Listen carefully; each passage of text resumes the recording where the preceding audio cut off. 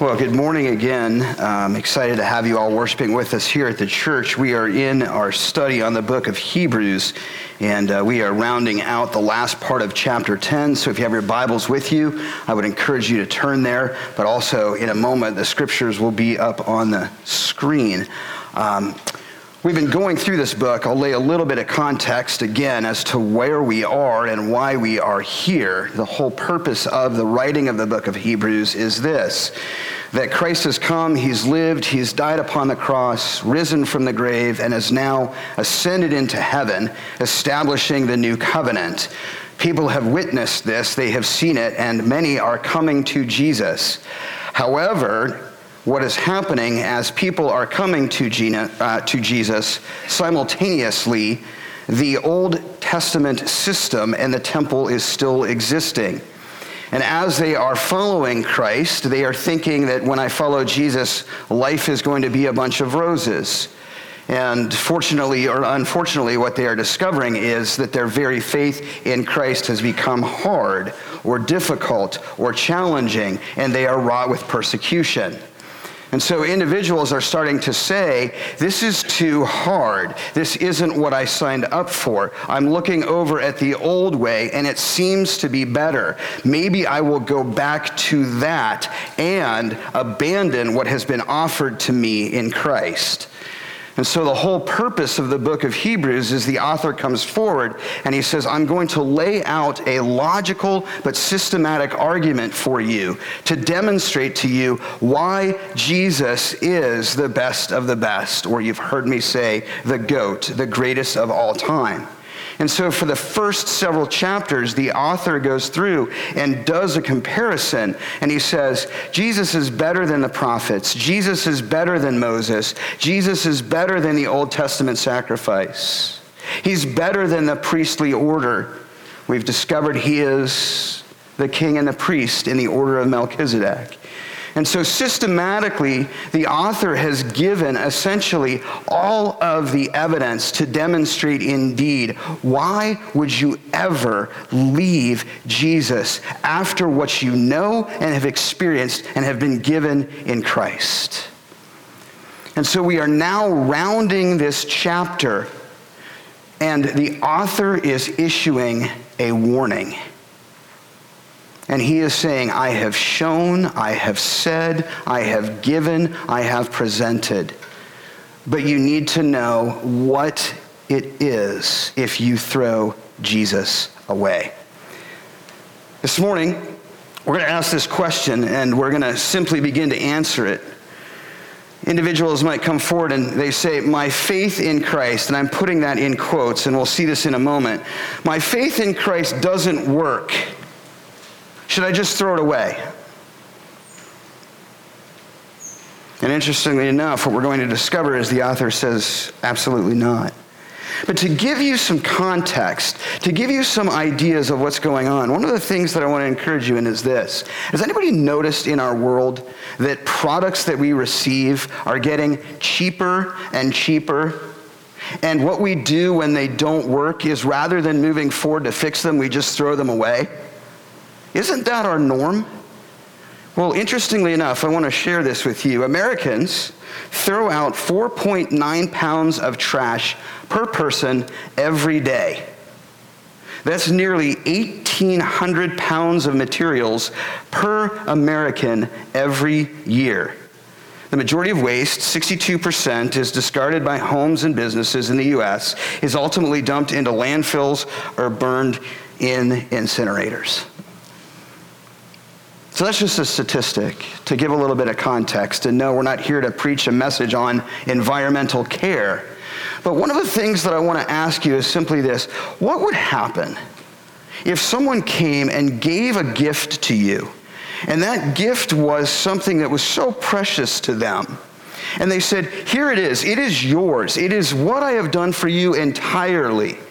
Take it, and I don't expect anything back from you. And what you do is you fully look that gift in the face and you say, thank you, I don't want it, and you throw it in the trash. That's what we're talking about today. And one of the things that we need to recognize and realize is that the American church in many aspects, has started to cheapen the gift of Jesus. They've started to say, it's too much to talk to people about the fact that they are dead in their sins and they need a Savior. So we're going to cheapen the material. We're going to lessen the impact. We're going to try to create a new gift that we think will be promoted better. And we're going to say, you know what? Jesus exists to give you a better life. The purpose of Jesus is to take an already good person and make them better. And one of the things that I will tell you is this: if the purpose of Jesus is to take a good person and make them better, why would a God give his one and only Son to die on a cross on our behalf? It's absolutely insane. But yet, if the only means for us to be right standing before a holy and loving God is through the loving gift of his one and only Son, who didn't have to do this, but willingly subjected himself to become human and be fully God, in order that we, who are in desperate need of a Savior, could be saved eternally and holy and be declared righteous before God. That's what we're talking about today. And what's happening in the story of the book of Hebrews is this: the people have been seeing and they know. They are fully aware of the Old Testament system. They are fully aware of what was. And they are also fully aware of what is. And they're sitting there and they're saying, it's too hard. It's not working. I don't want it. Thank you, but no thank you. And they're turning away. And the author is saying, I implore you to be very careful with what you have been given. And so if you have your Bibles with you, I want to take a moment. We're going to turn to Hebrews 10, and we're going to be looking at verse 26. Now, just to help you lay some context here, we're going to read a couple of verses. And what I'm going to tell you is that those verses are not being written to individuals who have placed their faith and trust in Jesus Christ genuinely. This isn't saying, hey, if you are a follower of Jesus and you have truly given your heart to him and you continue to sin, you're in trouble. We know that.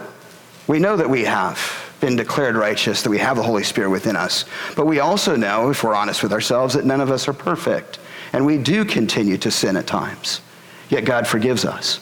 So I want to be very clear before we dive into this. I don't want anybody this morning thinking, oh my gosh, I've given truly my heart to Jesus Christ and he is my Lord and Savior, but I struggle with sin. Therefore, I must be this person. What's being spoken about here, what's being addressed in this, is individuals who are on the fringe. They want the benefit. They want to look good on the outside. They want essentially to be included, but they have not given their heart to Jesus Christ. Lovingly, what I want to ask you this morning is to look deep within your heart and deep within your soul. Are you merely a poser?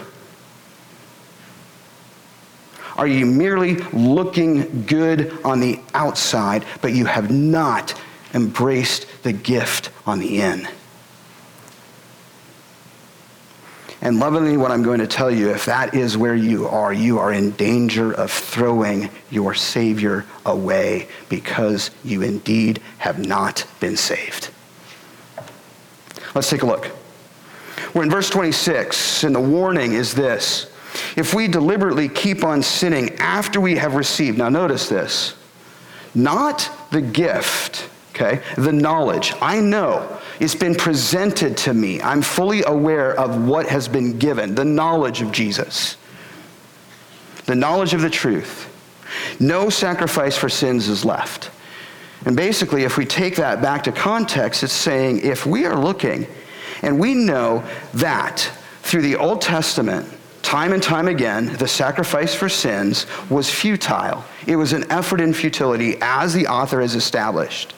They've come once a year, they do the atonement for the sacrifice, and what they've discovered is it's the only ability to cleanse them on the outside. It's not working on the in. If that's the case, and Jesus has come and lived and died and risen from the grave and established the new covenant in his blood by dying for you so that you might be wholly saved through his mercy and grace, and you're saying, I've got it, I've known it, I've understand it, it's been clear, but I don't want it, then basically what the author is saying is, it's over. There's no sacrifice left. There's no other place to go. There's not another God. There's not another system. There's not another addition. It is Christ and Christ alone. And you know, because you have seen, you have watched the Old Testament, you've seen the Old Testament sacrifices, you know that they're futile. And you have seen or you have heard about the resurrection of Jesus. You know when he died that there was an earthquake and that the temple, the veil in the temple was torn in two. You know this, and yet you're choosing to reject it. That's what's being spoken about here. And basically what the author is saying, if you know this and you choose, then I'm going to tell you there's no other place to go.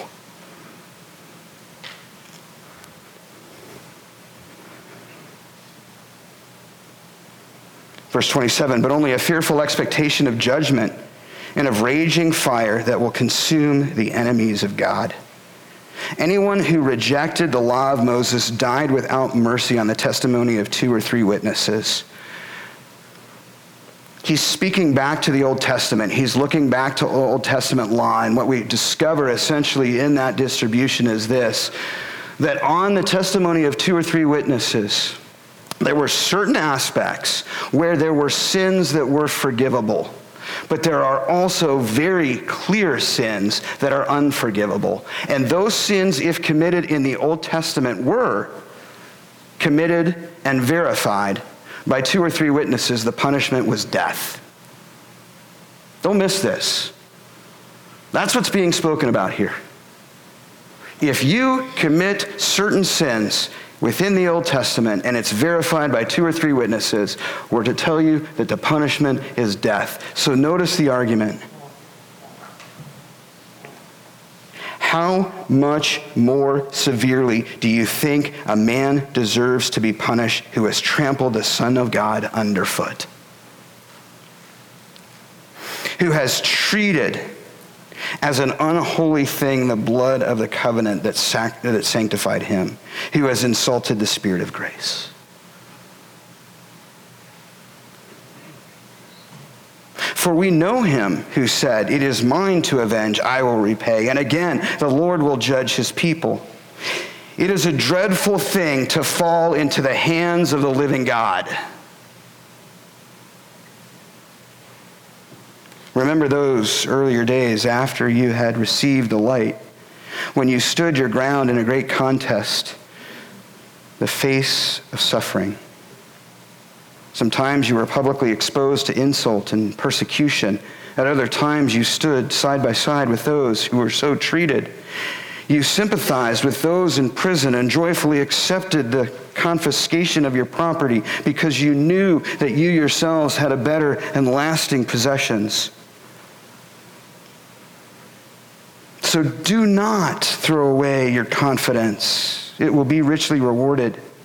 You need to persevere so that when you have done the will of God, you will receive what he has promised. For in just a very little while, he who is coming will come and will not delay, but my righteous one will live by faith. And if he shrinks back, I will not be pleased with him. But we are not of those who shrink back and are destroyed, but of those who believe and are saved. The author is essentially coming to the culmination of his entire point of the argument that he's been establishing in the first 10 chapters. And this is the climax.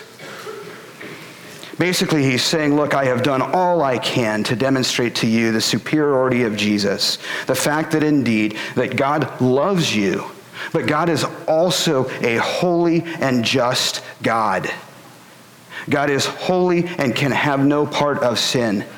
And whether we like it or not, we, including myself, are sinners in need of a Savior, and our destiny apart from God through Jesus Christ is death. Hence the word Savior. I've said before, if we do not fully understand the depravity of our sin, we will never fully embrace the salvation we have received through our Lord and Savior, Jesus Christ. To make it clear, Jesus did not die to make good people better. He died to make dead people alive. And so in this passage, the author is wrapping this up, and he's making one last warning, saying, please understand and please look that after all you have seen, after all Christ has done, if you are on this sort of fence, for lack of a better word, if you're looking good on the outside, but you have not embraced the Savior on the in, if essentially religion is ritual and doing, and it is not relationship, I'm here to tell you that you must embrace the Savior. And in knowing that the Savior has come, if you look and you say, I don't want that anymore, I don't want that at all, you are taking the gift and you are throwing it away. You have not received the gift. You are throwing it out. Essentially, let me give this to you. It's as if I'm going forward to my wife, and before I am married, I am saying, I want you to be mine. Will you marry me? And she says, no chance in bleep, because I know who you are. Okay? It's not going to happen. She throws the gift away. We're not going to get married. Brothers and sisters, what's happening is Christ is coming to you and he's saying, I love you and I want you to be my bride. Will you accept the gift that I am giving? And lovingly, I ask you this, will you or will you not? Knowing what we have discovered in the book of Hebrews, that Jesus is the best of the best. He is the greatest of all times. And as it's been established here, there is no other means for salvation. There's no other door, no other opportunity, no other way. Will you choose him? The first thing I want to show you, particularly in this, in verses 26 through 27, is the warning. And this morning I get up and I'm like, Lord, help me in this. Like, come to Jesus, come to church, right? And I get to preach on a warning passage. But this is Scripture. This is the Word of God. This is what God has done. And so I pray that your hearts and your minds would be attentive to what's being said by this author. And the first thing I want you to see, particularly as the author is laying out this, if we leave Jesus, we leave mercy and grace and go back to a system that only brings judgment. Now, please, I want to qualify this. This does not mean that you have given your heart to Jesus Christ, that you are genuinely saved. This is the presentation of Christ. This is, there are two options. Christ has come, he has lived, he has died. He has established the new covenant, and yet over here, during the writing of this time, the temple continues. The Old Testament is still visually going on, but theologically it is no longer valid. And basically what the author is doing is he's saying, look, I've presented all of this to you. I've made it clear. I've demonstrated how, yes, the Old Testament was ordained by God, but I've clearly shown you that all it was doing was demonstrating our inability to come to God in holiness. And yet what I've shown you is the superior one, the goat, the greatest of all time, has died for you and risen from the grave, triumphed over sin and death, is now seated at the right hand of the Father and says, come to me, all of you who are heavy laden, and I will give you rest. There is so much more to that passage than just resting in peace. It is resting in the wrestling of God and the enmity that we have before him. Come, I offer this to you. Will you be mine? If we deliberately keep on sinning after we receive the knowledge of the truth, no sacrifice for sins is left. Please don't miss this. This is, you know who Jesus is. You've been presented with the gospel. It's clear to you the path of salvation. And you look at that and you say, nah, I'm going to just kind of go my own way. I'm going to do my own thing. I'm going to think that maybe something else is going to come out. I'm going to tell you right now, there is no Jesus 2.0. There is no new gospel. There is no new way. There is only one. And that is our Savior, Jesus Christ. The ESV Study Bible kind of says this to reiterate this point. The author refers especially to people within the Christian community. Now, please recognize this. They're within the Christian community, right? But they're not followers of Jesus. They've heard this truth.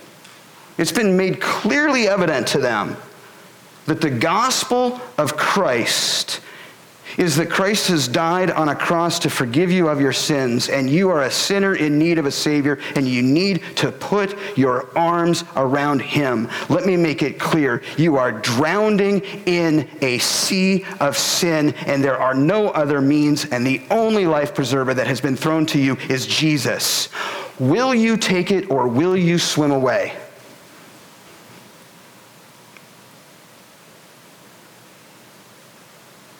The fact that they go on sinning deliberately, thank you, but no, I'm going to do it on my own. I'm going to figure it out on my own way. I don't want to humble myself before God. Indicates this. Even after receiving knowledge of the truth, indicates that the people in view are not and never were genuine believers. That is, there are people who have never genuinely embraced the gospel in a way that has resulted in a life of faith, obedience, and bearing fruit. Now, please hear me. I am not legalistically saying that you all have to be me. I am not saying that you have to be perfect. But what I am saying is this. Yes, salvation is key, but it goes so far beyond, are you saved? I've said it before. When people come to me and say, how do I know I'm saved? My first question is not, have you prayed the prayer? Although that's important. The manner of how you know you're saved is your life different? Is the trajectory of your life different? Are you no longer Lord of your life, but Christ is Lord of your life? Are you following him? Are you being obedient to him? Are you desiring more of him? Is that evidenced by your faith? Is that evidenced by your fruit? Or are you simply coming on the outside, but not giving your heart on the in? That's what's being talked about here.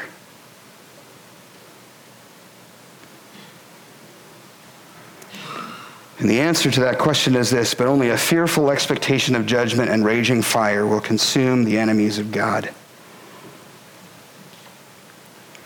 The author continues on in verses 28 through 31, and the main point of this is after having established if we leave Jesus, meaning if we leave the gift, if we say, I get it, I understand it, I'm fully aware of what the gift is, but I don't want it, we go back to a system that only brings judgment. That's it. The only means of the Old Testament was to bring judgment, to make people aware of their sin.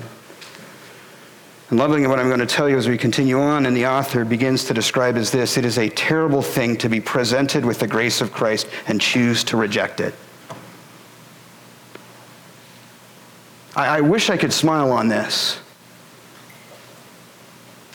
I wish that I could be like, it's a terrible thing to, rainbows and butterflies.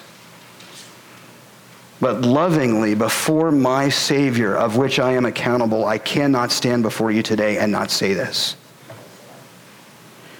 It is a terrible thing to be presented with the grace of Christ and choose to reject it. Verse 28, anyone who rejected the law of Moses died without mercy on the testimony of 2 or 3 witnesses. The author is moving, as he has done before, in this how much more argument. He said, hey, you know what? It's bad enough. It's bad enough in the Old Testament to do something that is essentially worthy of death and die physically. That's not a fun thing. It's not fun to be stoned to death. But then he implores the greater argument, and he says this. Now, just take a minute. Anyone who was there, who was listening to this, would be fully aware of the Old Testament, and they would be fully aware of what the author is referring to. They would say, yeah, I recognize that if I did X sin, that I could be stoned. They would know this. And then all of a sudden, we go to this. How much more? How much more severely do you think a man deserves to be punished who has, and watch this, trampled the Son of God underfoot, who has treated as unholy thing the blood of the covenant that sanctified him, and who has insulted the Spirit of grace?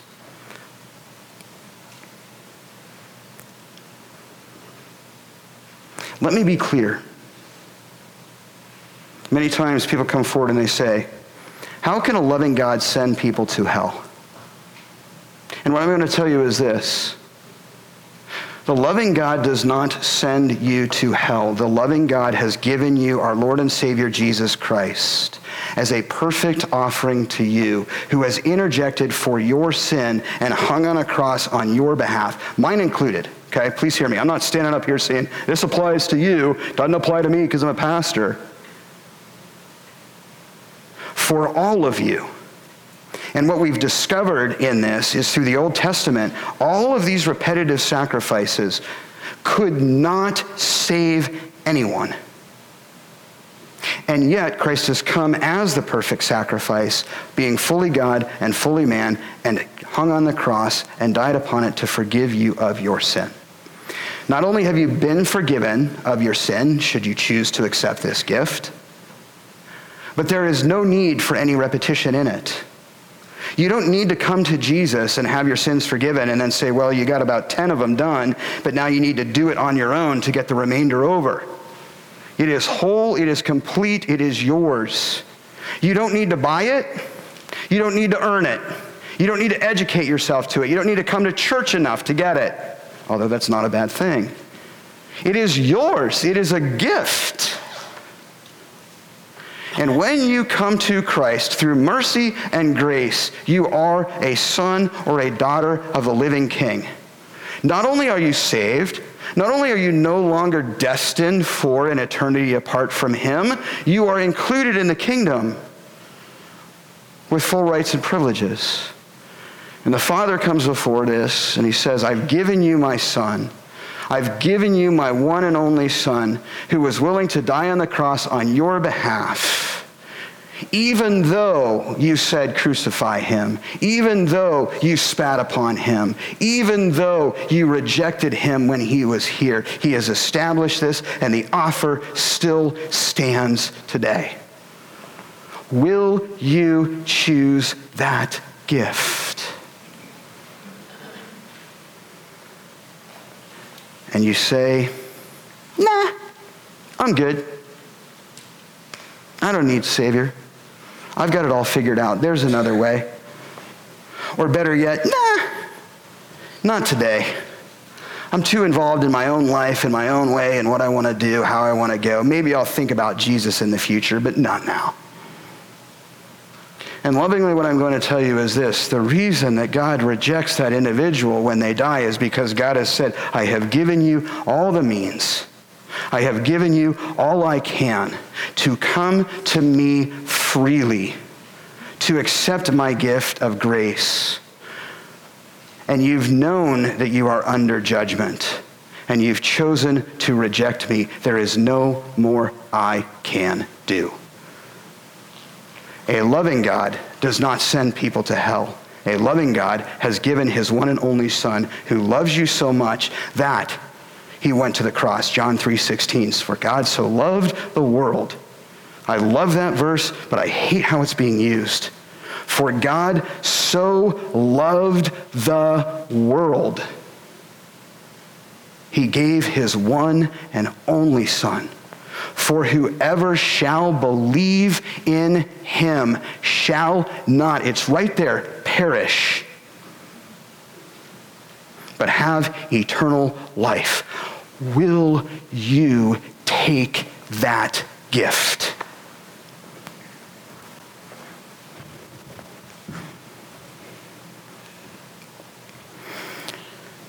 One of the things, just to kind of prove this point, is this. In the ESV Study Bible, we read these words. The description that follows is a person who has deliberately, consciously, and persistently deserted the living God. Thank you, but no thank you. I'm aware of salvation. I know that Jesus is there. I understand what the gospel is, but I don't want it. Renouncing Christ in the community of faith. It is a description of outright apostasy, involving a person who has done three specific things. One, spurn the Son of God. I don't want Jesus. I know it. I've heard it. I understand it. Don't want him. Okay? Interestingly enough, what? Took 2 to 3 witnesses to send someone in the Old Testament, right? Watch what here. God doesn't just say you spurn the Son of God, you're out. He comes again. And you've profaned the blood of the covenant. When we commune, we talk about the blood of Jesus Christ. When we look back to the Old Testament and we recognize in the Old Testament sacrifice, it was the blood of goats that the priests would slaughter and then place over essentially the altar in a manner of sacrifice. Knowing wholly that all of that was mere pomp and circumstance, it did not do anything to remove the sins that were there, that were present. And yet Christ has come and sacrificed himself with his blood and, P.S. by the way, included you, because we know before that those that were not of the people of God, or common today, if you are not Jewish, we were known as the Gentiles. We are known as the Gentiles. And we are excluded, per se, from entering in to the temple, but more importantly, from the holy place and the Holy of Holies. Only one could do so once a year. And when Christ died, why we know that there was an earthquake and the veil was torn was there was the dispersion of grace. You no longer have to go through a priest to come to me even though I am with you. You are no longer excluded, and you now can draw near to me because of my grace. Not only can you draw near to me, but you are wholly mine should you choose to accept the gift of mercy and grace that I am offering to you today. And you say, no, I don't want that, son. No, your blood is not good enough. And 3, you outrage the Spirit of grace. What more can I do, says God? I'm not telling you you need to earn. I'm not telling you need to buy. I'm not telling you need to be a good person. I'm telling you I've done it all for you. I've given you everything. And should you choose to just freely unwrap that gift, it is yours and you are mine. And you say, I don't want Jesus, I don't want his blood, and I certainly don't want his grace. What more can I do? Says God. Such rejection of the knowledge of the truth, willful disobedience, is tantamount to trampling upon God's Son, reckoning his blood to be defiled. It's essentially going, I don't believe in it. And insulting the Spirit who has offered such grace. And because of that, the one who does this deserves eternal judgment. Now, you probably notice that I'm a little heated. You probably notice that this passage is a little challenging. And interestingly enough, we move forward and we read this. Verse 28, anyone who has rejected the law of Moses died without mercy on the testimony of 2 or 3 witnesses. How much more severely do you think a man deserves to be punished who has trampled the Son of God underfoot? Okay, so there's number 1.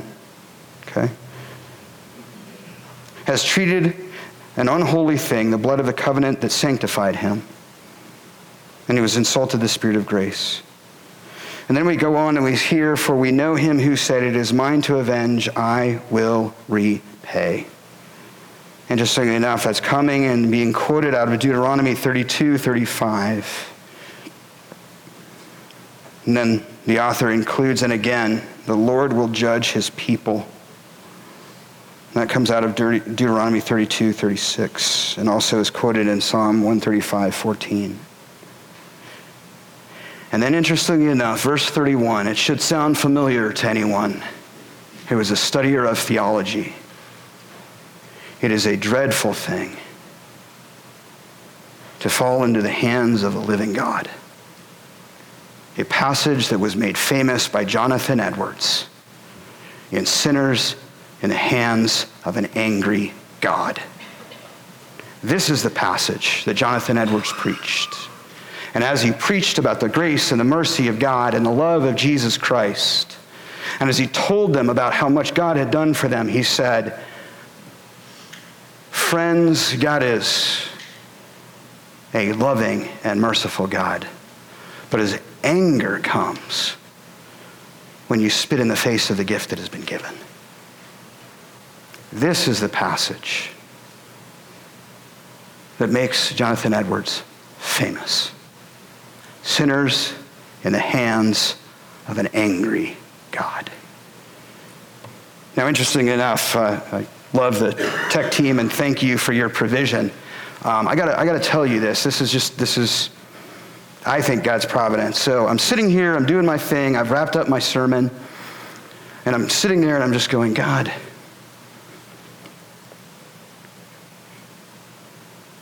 how do we look and help people see? Don't put yourself in the hand of God, because what's being described here is this. This is essentially the ultimate. This is nowhere else to go, okay?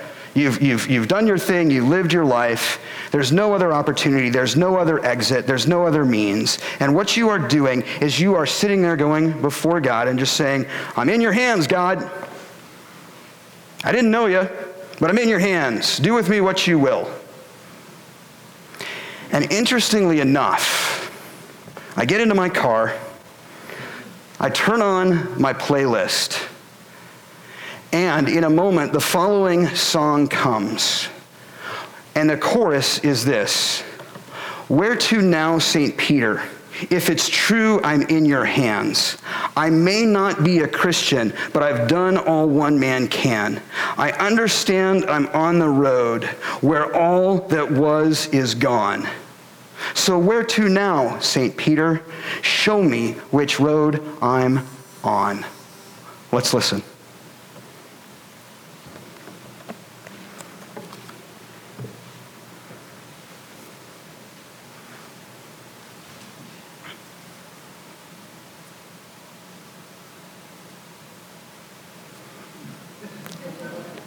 It doesn't want to play?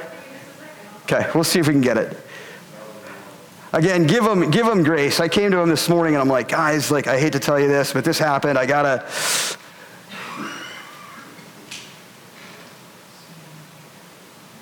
Let's see if we can get it. Just sing it for us. Yeah, I can.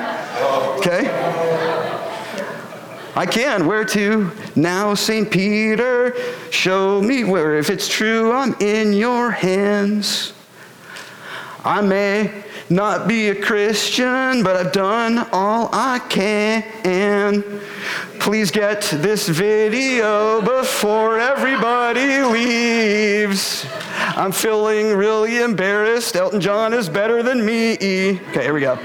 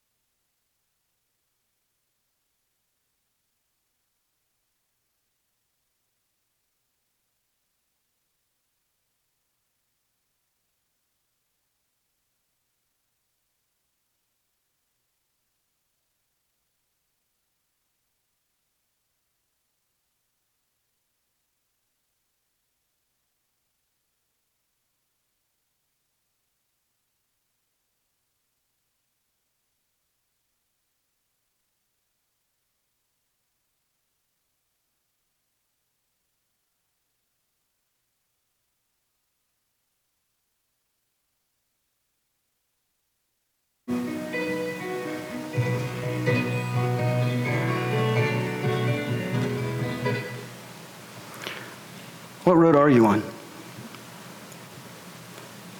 I love Elton John. Amazing singer, but such a deep theological question. One of the things that I'm going to tell you this morning is simply this, that if you are standing before St. Peter and you recognize the truth of the gospel, and you know about the offer of mercy and grace, but yet you've chosen to reject it. And you go before St. Peter and you say, hey, St. Peter, didn't want to follow Jesus. Show me which road I'm on. What I will tell you is this. St. Peter will say, you have bigger things to answer for because you have chosen the road that you are on.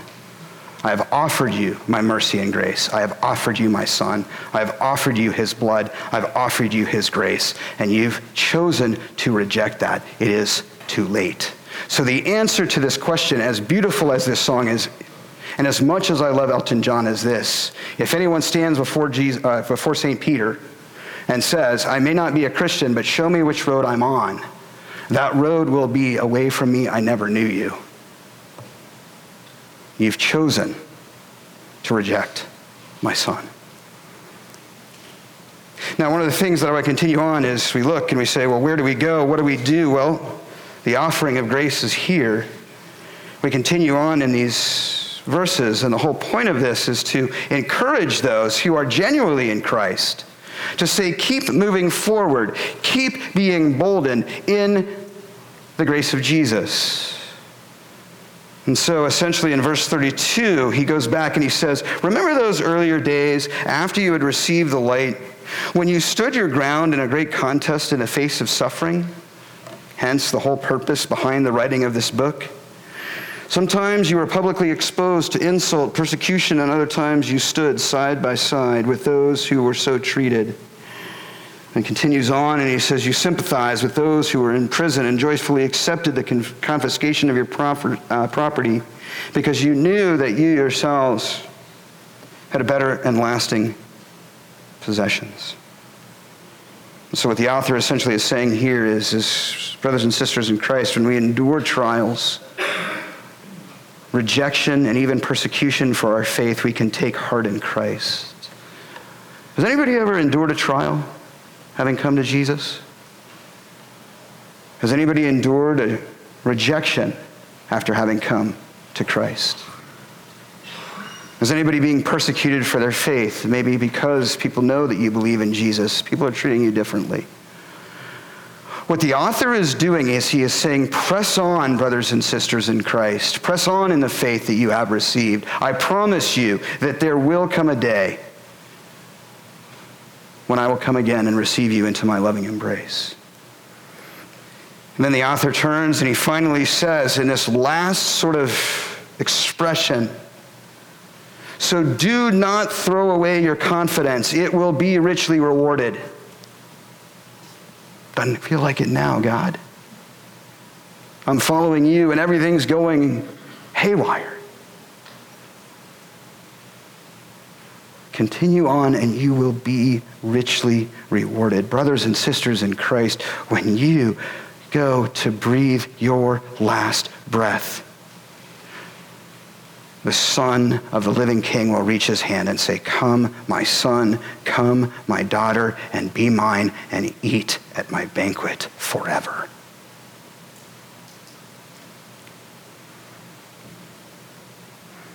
You need to persevere so that when you have done the will of God, you will receive what he has promised.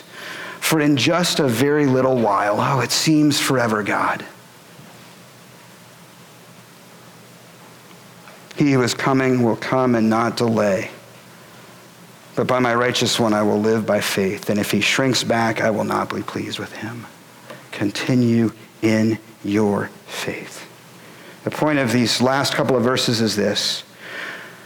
When we're going under trials and rejection and persecution, we can take faith and our heart in Christ. And when we do, we are encouraged. We are encouraged to not throw away our faith, but to continue to persevere in it. 39. But we are not of those who shrink back and are destroyed, but of those who, and don't miss this, believe and are saved. It's interesting because the author writes this. The author gets it out to the people. The people see what's going on. The people are being persecuted. They're coming to Christ, or maybe they're sort of around the fringes of Christ, but they're looking over at a temple that currently exists. Why do I need to do this? Things haven't changed. Why do I need to embrace God? Why do I need his mercy and grace? I'm fine, I'm okay. And interestingly enough, people kind of say, I got time. I don't need anything. Sound familiar? You know what's interesting about this fact? This is true historical fact. The writer of Hebrews writes this book in AD 60 or AD 65. That's proven fact. They're looking at the temple and they're thinking, nothing's changed. Nothing's happened. What do you mean? 5 or at most 10 years later, AD 70, historically, what happens to the temple of where they're placing their faith and trust in? Gone.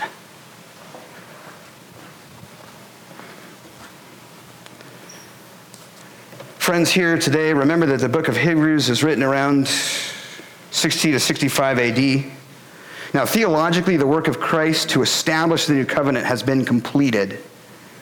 However, at that time, the temple, and this is where the Old Testament sacrifice were still continuing, still exists.